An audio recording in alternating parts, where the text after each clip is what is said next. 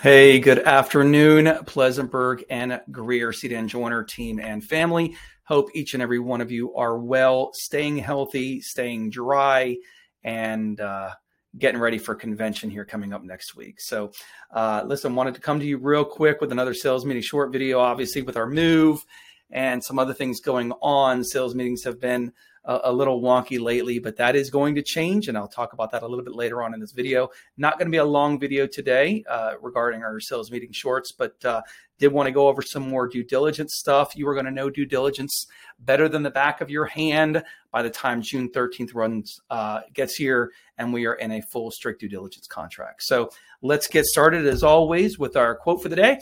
Ask yourself if what you are doing today is getting you closer to where you want to be tomorrow.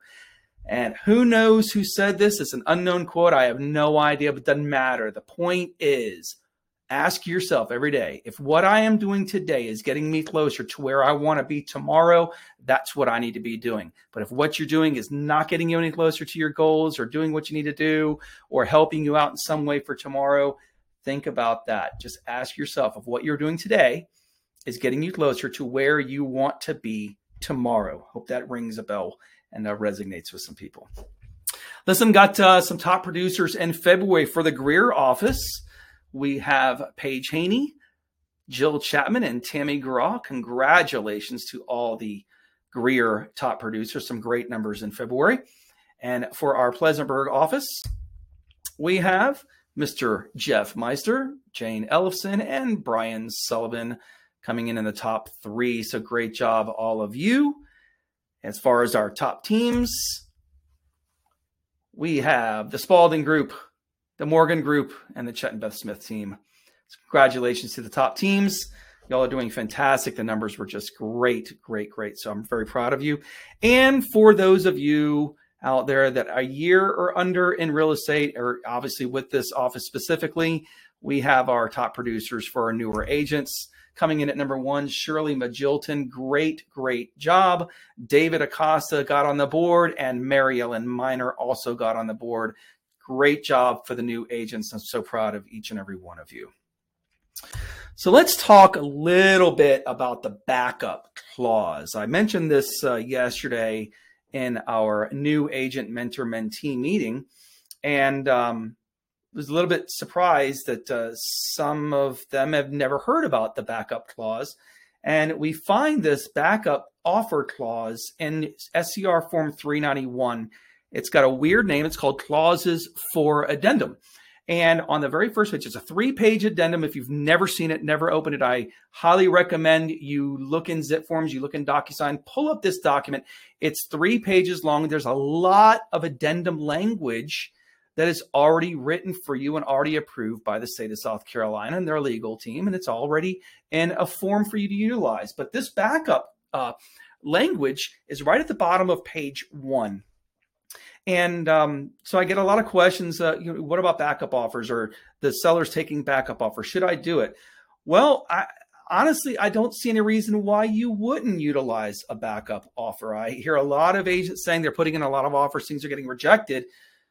But if the buyer really wants a house, there's nothing stopping that buyer from putting in a backup offer. Listen, contracts do still fall out even in this market. As a matter of fact, just a few weeks ago, by an agent putting in a backup offer on a property. I'm not going to mention her name, but I am married to her. She put in a backup offer on a property, and 3 days after it went under contract with another buyer, they lost out. And just about 4 days after, that buyer walked. And immediately, because she had the backup offer in on the property, they became the primary offer, which obviously made her buyer very, very happy. So my recommendation, if you're putting in a lot of offers, you're not getting anywhere, maybe try some backup offers. Let's look at this. Let's see what this says. It says this contract, remember, you got to write the standard SCR 310, regular agreement to buy and sell. This contract, referring to contract 310, if accepted by all parties, shall be a backup, which is a non-primary contract. This contract is contingent upon all presently pending contracts, meaning the one that they've already accepted, all presently pending contracts not being enforceable and no lawsuits resulting.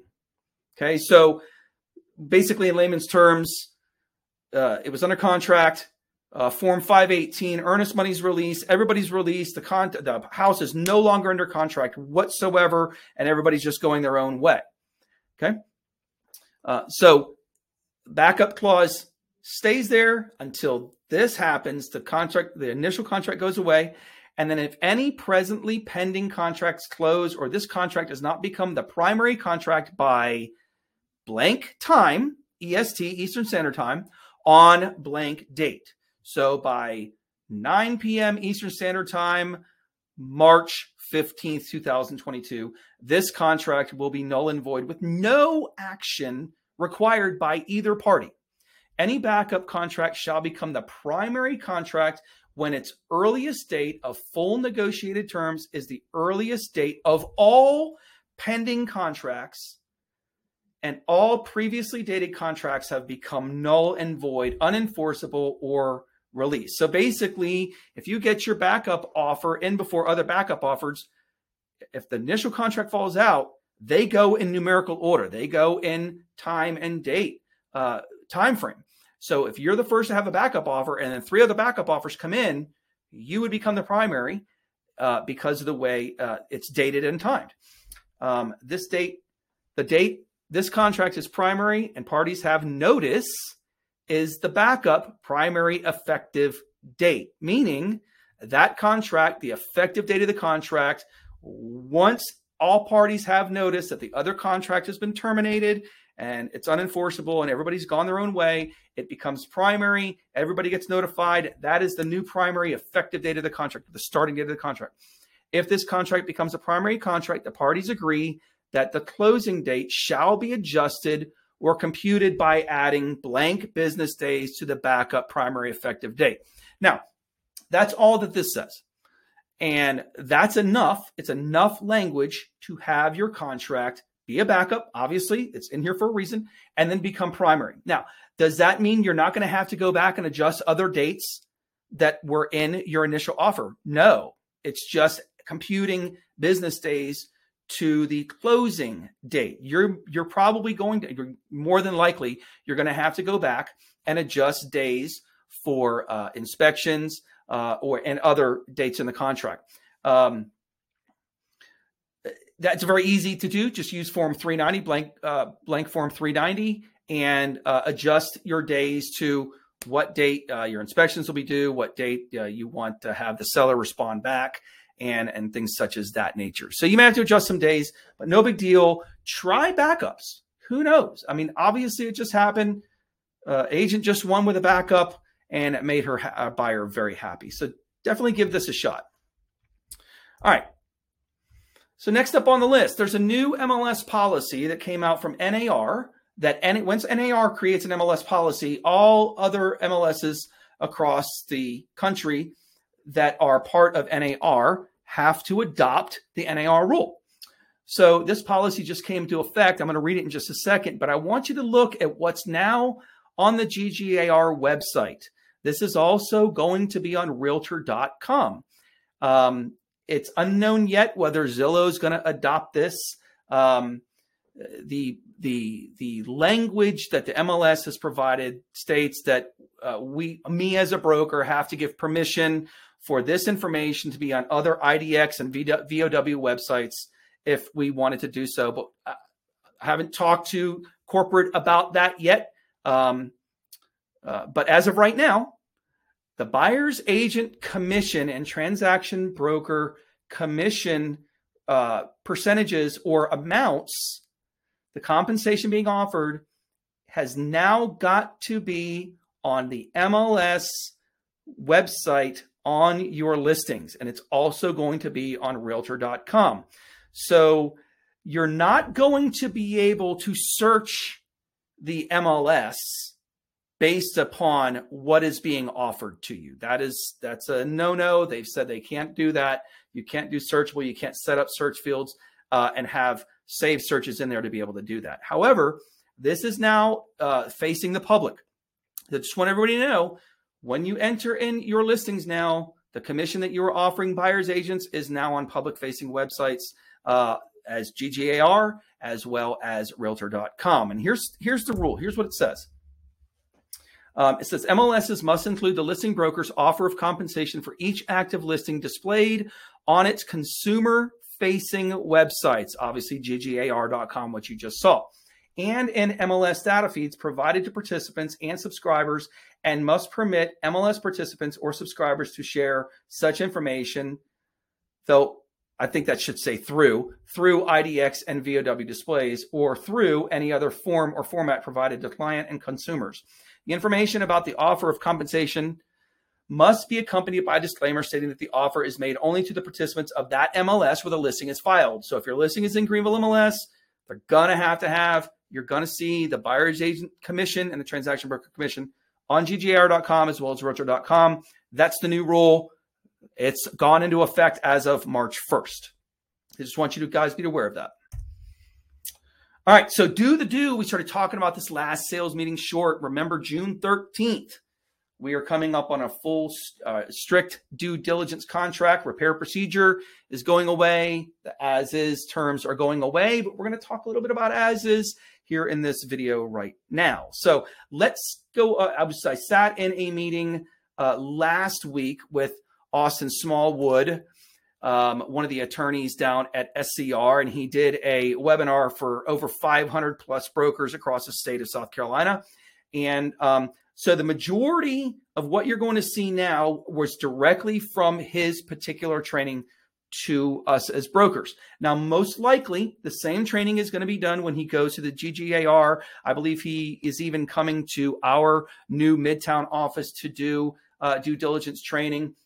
And so let me just make a disclaimer. If he says something different than I say, hopefully that won't be the case. Obviously, I've been one that's been on the forms committee, and I think Austin and I see eye to eye on just about everything possible with this change. But obviously, if he says something different than I do somewhere else, go by what the attorney says if it's relating to the contract or the interpretation. I don't think that's going to happen, but that's just my disclaimer since he is an attorney and I am not. All right, so let's look at some pros for realtors of due diligence. Okay, so very first pro, there's no more debates on which repair option to use to make a stronger offer. I've heard it for years. Oh, in a multiple offer situation, due diligence will never win. Well, I could argue that all day long on the side that it could win, but I'm not going to do that because we don't have to do that anymore. Once June 13th hits, everybody's going to be in due diligence. No more repair procedure, no more as is. There's no more explaining or advising buyers on which repair option is best for them. Okay, there's one. It's due diligence. That's it. That's it. A lot of times, especially when I'm talking with newer agents and I'm giving them instruction or helping them write their first offer, I'll ask the question of, does your buyer want to do repair procedure? Do they want to do due diligence? Do they want to do as is? Not that I recommend as is whatsoever, but there's a couple times where that may come into play. And a lot of times I get the deer in the headlight looks, and that's fine, especially with newer agents, and because they may not have explained that the way it should have, and they didn't know the answer. So we make sure that we help their buyer understand which repair option is right for them. We're not going to have to do that anymore. It's due diligence, and it's very, very, very simple. There's only one deadline to keep track of. Obviously, within repair procedure, you got three. You got the date inspections and all your repair requests have to be due, the date and time that the seller needs to get back with you for their response, and the 2 calendar days after that to find out whether a buyer wants to terminate, renegotiate, or accept the seller's request. So there's only one date. We've already talked about that. There's no more debates over what operable or structural is. I cannot tell you 50% of my phone calls are about the word structure. What is structurally sound? Okay, that is going away. We're not going to have to debate over what's operable or structural, which I'm very happy about. And it keeps you as the agent from practicing outside the scope of your license. Keeps you from practicing outside the scope of your license. Because if you say the words, yes, this is structurally sound, you may be operating outside the scope of your license, as unless you have a contractor's license and can actually say that with all sincerity and with all proof and backed up with a license, you can't say that something is or is not structurally sound. So that's going to help. That's a pros for realtors. All right. All right. Pros and cons for buyers and sellers. Buyers can walk for any reason. That's obviously a pro for a buyer, maybe a con for a seller, maybe not. Depends on how you look at it. Glass half full, glass half empty, however you want to look at it. The seller is under no obligation to respond even when an expiration time and date is placed on the Form 525, which is the repair request form. Okay. Seller doesn't have to respond. Seller doesn't have to respond right now. In due diligence, if you're do that, but in the Section 8, there is a required response date by the seller. Now they can say no, but there's no required response date in due diligence because remember, there's one time frame. The buyer could have to pay a termination fee, and I put the word "could" in there. Last time I said, it says in order to properly terminate, you have to have the notice of termination, Form 313, and a termination fee. Okay, that's what it says. And now, I heard the other day that for the most part, you can have a contract with $0 in the termination fee. I guess it would be and $0. Okay, if you want to really look at it under contract. Now, is that really a good thing to have a no termination fee? Probably not. That's going to make for a very weak offer. But the buyer could have to pay depending on if they terminate during the due diligence timeframe and not from one of the other contingencies, financing, appraisal, or termites.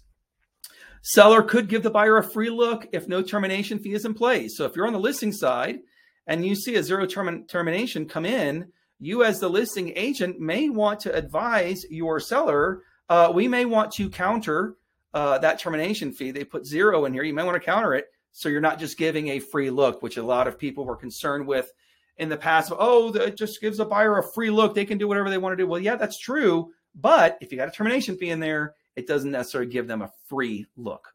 There is no longer a distinction between seller paid repairs and other repairs. It is strictly repairs. So we don't have to worry about whether it's a seller paid repair or not, found in the 9 sections in Section 8. Thank God. Okay. So no distinction between that. Here we go. Moving on. So some solutions and outcome. So on your repair request, obviously you're still going to continue to use Form 525 to submit your repair request. No change there. Buyers should submit all requests at one time. SCR is saying, do not piecemeal these things. Submit everything at one time so the seller can decide how they want to move forward, what they want to do, what they don't want to do in order to get some time to get maybe a contractor over, get some estimates. Submit everything at one time. Don't piecemeal these things over the course of the due diligence timeframe. Once Form 525 is signed, according to SCR, once Form 525 is signed and agreed to by all parties, the due diligence period is over. Once that repair request has been agreed upon and executed, the due diligence time frame is terminated. There's no such thing as a buyer having everything done 2 or 3 days before the due diligence time expires, but you've executed a repair request. They say, well, I've got a couple more days. I've changed my mind. Nope. Once it is an executed repair request, the due diligence period is over. So keep that in mind. Some more solutions and outcome. If extensions are needed for the due diligence expiration, create an extension well in advance. The buyers may have to terminate at the last minute if parties cannot agree to an extension. If you've been working on an extension and your deadline is tonight at 6 p.m. and your parties haven't agreed on repairs, the buyer may have to terminate. Otherwise, it's going to move into an as-is contract. We're going to talk about that in just a second. The contract moves to as-is at 6:01 p.m. on the date of expiration if parties do not agree on request by the deadline. That is very clear within the due diligence language. Make sure to build in a cushion date when the repair request expires as to when the due diligence period expires. So as of right now, let me explain this. As of right now in a repair procedure, you have a date, let's say March 15th, for all your inspections and repair requests to be in from the buyer. Then let's say March 19th, the seller has to have their response back to you, and then the buyer has 2 calendar days, okay? So you need to work your due diligence timeframe kind of like that and say, okay, we need this many days for the buyer to have all the inspections done and get the repair requests in. We need to really kind of build in that cushion date for the seller to have enough time, okay, to get any sort of what am I trying to say here? The estimates or whatever from a contractor. And then you need to have enough time for the buyer to decide what they want to do. So kind of look at it like that and build in that cushion. So if you have a due diligence time frame of 15 days, roughly, you need to make sure that on your repair request, you make sure that repair request deadline is cushioned so your buyer has a chance to come back and say whether or not they need to renegotiate with the seller or not. Because remember, one date, I cannot stress that enough, one date to make sure that everything is done and executed and agreed on. All right, let's see. Sorry about that. I just got a phone call. Due diligence and earnest money. Let's talk about that just a tad bit. Okay, so this was a warning by Austin Smallwood. He was warning brokers because of some issues that could come up with license law. Okay, so in our contract right now with earnest money, you can either give it at the time of offer, or you can have it come after the fact. Let's say a week after, because they're out of town, earnest money is not going to get there until a week after the contract is executed. Okay, you can do that in our current contract. Okay, so the contract allows for earnest money to be due by a certain date. Okay, so I want everybody to be prepared to see offers with earnest money being due after the due diligence time is over to eliminate earnest money disputes. Okay, I just wanted to let you know that. I'm not saying whether or not that's a good thing or a bad thing.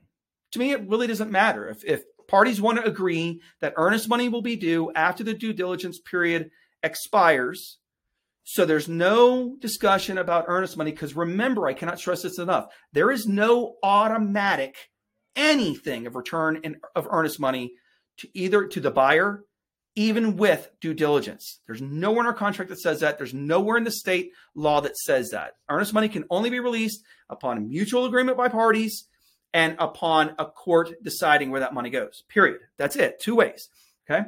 So what you're going to start seeing, you're probably going to start seeing this very early on, earnest money being due right after that due diligence time frame. So there's no argument about earnest money if somebody terminates and they pay their termination fee during the due diligence period. Okay. So regardless how you want to take that, again, I don't have a preference either way. My preference is whatever the buyers and sellers want to agree upon. That's what we need to do, because we have a duty of obedience and loyalty under client agency. All right. Reminder, if you as an agent are given earnest money funds, here's where the warning comes in. Okay. Got to explain this. If you as an agent are given earnest money funds prior to the due date, license law still applies and must be deposited within 2 business days of receipt, regardless of what date is on the contract. So, for example, if your buyer says, hey, we'll make the earnest money due right after the due diligence period, here you go, I'm going out of town, here's my check. Sorry, license law kicks in. If that contract is accepted, you now have receipt of that earnest money, and now it has to be in within 2 business days. It's got to be deposited into a trust account. So let the buyer handle that. Try not to put your hands on any earnest money, because if you receive it, license law kicks in. That was the big warning from SCR. It is great information. It's a good advice from them, and I appreciate them giving that. But just be prepared. Earnest money being due after the due diligence period is over. All right, moving on. What about as is? We talked about that a little bit. As is going away, right? But it doesn't have to. Some people still want to try to buy property as is, and that's okay. Buyer and sellers agree. If buyers want to buy a property as is, if they want to think that that's going to make their offer stronger, maybe it will, maybe it won't. Not my idea to interpret that. It's up to the buyer and the seller. Just because the as is language will no longer be in the contract does not mean a buyer and seller cannot fall into an as is contract with due diligence. For example, if a buyer wants to purchase as is, or seller wishes to sell as is, which we have some of those, set a very short window in the due diligence period. Could be a day, could be 2 days. Okay. If you want to make a real strong, quote unquote, as is contract, very short due diligence period, if they want to have it inspected, you can have it inspected during that 1 or 2 days, okay, and then not put in a repair request. Okay, it's simple because a buyer is not obligated. There's no obligation for the buyer to put in a repair request during the due diligence. And if none are in the contract immediately goes to as is once the due diligence period expires. Okay, you need to adjust your termination fee accordingly. So, for example, if you have a buyer that absolutely wants a property, wants to make the strongest offer possible, they're not going to want to ask for anything. They don't care. They want this property. What was recommended is the termination fee actually be set high, extremely high, to show the seller that the buyer is putting in they are stuck to this contract. They want to make it rock solid. So there was even mention about, we've seen due diligence with these type of as is type things during the due diligence timeframe, with somebody having a $5,000 termination fee and only like a 1 or 2 day due diligence timeframe, have the inspection, and they never put in a repair request. The termination fee is never paid because they're moving on. They just wanted an as is strong contract. So be thinking about that. We'll talk a little bit more about that. That's just a little nugget of information to do an as is contract during due diligence. All right. So hopefully that gave you some good information on due diligence. I'm almost done. Midtown office sales meetings beginning April 13th. That's the second Wednesday of April. Midtown sales meetings will take place on the second and fourth Wednesday of each month. It's going to be solid. Matter of fact, Dan Bryan has already set up the calendar dates throughout the entire year of 2022. Thank you, Dan. So at 10 o'clock, that training room holds quite a bit of people. So we're not going to have any problem with room in there, I promise. So second and fourth Wednesdays of each month from April throughout the remainder of the year, starting April 13th at 10 a.m. And I am looking so forward to that. All right. So our official move-in date at Midtown has been set for March 28th. All right. So by license law, it says if there's any change of address with a licensee that the LLR needs to be notified within 10 days. So I've already done this. I've already taken care of this for us. I've already got an email scheduled that's going to automatically be sent at 8 o'clock on March 28th, letting LLR know that our office address has moved to 1016 Woods Crossing Road. I've already spoken with Commissioner Atkinson about this. He just said, just send it to me first thing on Monday morning, and we will handle everything here on our end. You guys will not need to do any sort of change of address with LLR. That I'm taking care of all of that. Once I put in that documentation, they will change everybody's address, and every one of you will get a new pocket card. All right. So just want to let you know that's handled for you. Don't worry about it. We got you covered. But the official move-in date is March 28th, 2022. All right. That's it. We're just shy of 28 minutes and 30 seconds. So I appreciate you. Thank you so much for listening and watching. And listen, if there's anything I can do to ever help you, obviously you know where I am. You know how to get a hold of me. Text, email, phone call, carrier pigeon. I don't care what it is. And I will make sure that I take care of anything that you need me to take care of. Have a blessed day. Take care.